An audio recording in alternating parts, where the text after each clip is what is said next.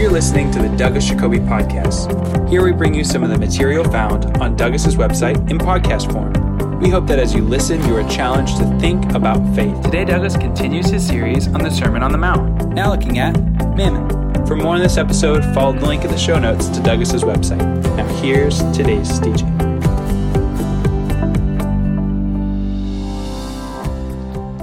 The Sermon on the Mount 29, Mammon.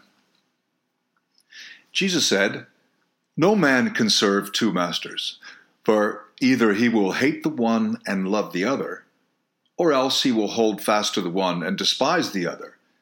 You cannot serve God and Mammon." Matthew 6:24. Let's pray. Lord, as we continue our study of what Jesus said about wealth and possessions and their power in the Sermon on the Mount, we pray that you'll open our eyes, help us to have single, healthy eyes, that we can be full of light, that we can not only be full of the light ourselves, but light the way for others and truly enjoy walking in the light. Lord, we thank you for Jesus' words, for the power. We pray that they will penetrate and will make a difference today as we recall them, as they shape our behavior and our responses to various situations, so that we may react in godly ways and not be like those of the world. Thank you for showing us in the Sermon on the Mount that who we are, the kind of people we are, is always more important than just things we do. Lord, we thank you for this opportunity to spend time in your word. Amen. Well, mammon, not a word you hear a lot on the street. It's the Syriac word for riches. It's Aramaic.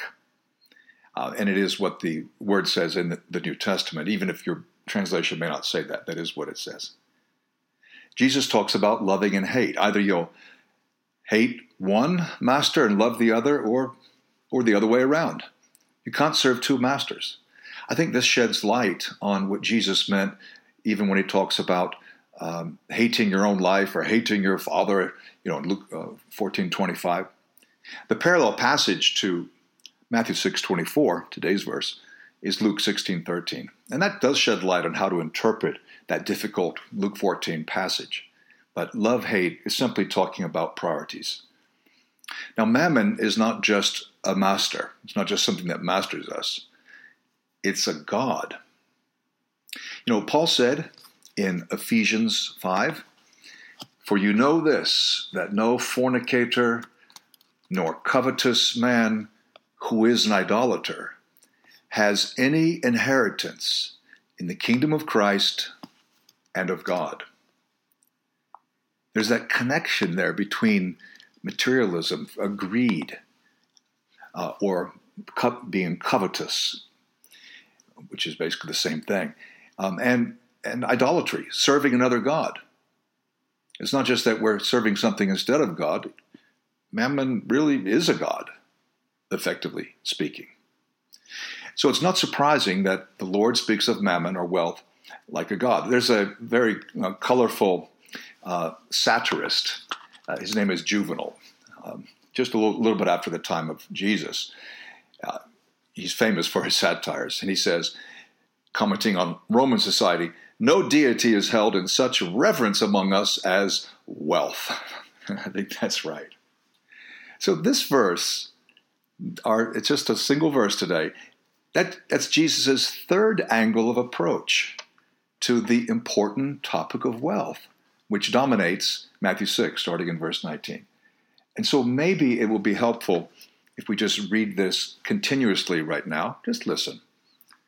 "Do not store up for yourselves treasures on earth, where moths and vermin destroy and where thieves break in and steal.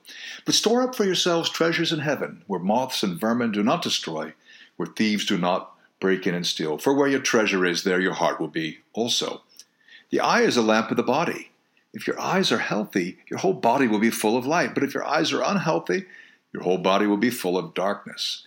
If then the light within you is darkness, how great is that darkness? No one can serve two masters. Either you will hate the one and love the other, or you will be devoted to the one and despise the other. You cannot serve both God and money." And then getting slightly into tomorrow's lesson. Therefore, I tell you, do not worry about your life, what you eat or drink, or about your body, what you will wear. And Jesus continues for 10 more verses. And he ends up saying simply, don't worry about these necessities of life. Just seek the kingdom first. And we can see in this way that this is not just a series of disconnected sayings. All of these things are about our attitude towards life, towards possessions, towards survival, towards getting by. You could call it economics if you want. And Jesus is, by multiple approaches and images, illustrations, trying to capture our hearts, so that we do not go the way of the world. Does that make sense? So we've got mammon and God, and you can't serve both. That's not to say you can't have a career or make money, but the more money you have and the more time you spend in your career, the more really we need to watch out. Well, I thought it might be good to close this section with the words of a fellow I quoted last time, Donald Hagner. And so I'll read slowly and let these words sink in too. These are his thoughts about Matthew 6. Actually, it's really helpful for me to be able to check what biblical scholars think, sometimes even to contact them and make sure I'm understanding them, because like you, I need help interpreting the scriptures too. Okay. There is no absolute requirement here for poverty, but the individual disciple must be sensitive to that point at which wealth and possessions are not compatible with authentic discipleship. Jesus asks for uncompromising commitment to God's will and purposes. This is what it means to store up treasures in heaven. The person who stores up treasures on earth is not rich toward God, Luke 12:21, and he is in the end a fool. The person who is distracted from unqualified discipleship because of a covetous eye exists in a deep darkness and is to be pitied. The nature of discipleship is such that it allows no such divided loyalties. If one chooses to follow Jesus, the commitment and service entailed are absolute. It is impossible to be a partially committed or part-time disciple.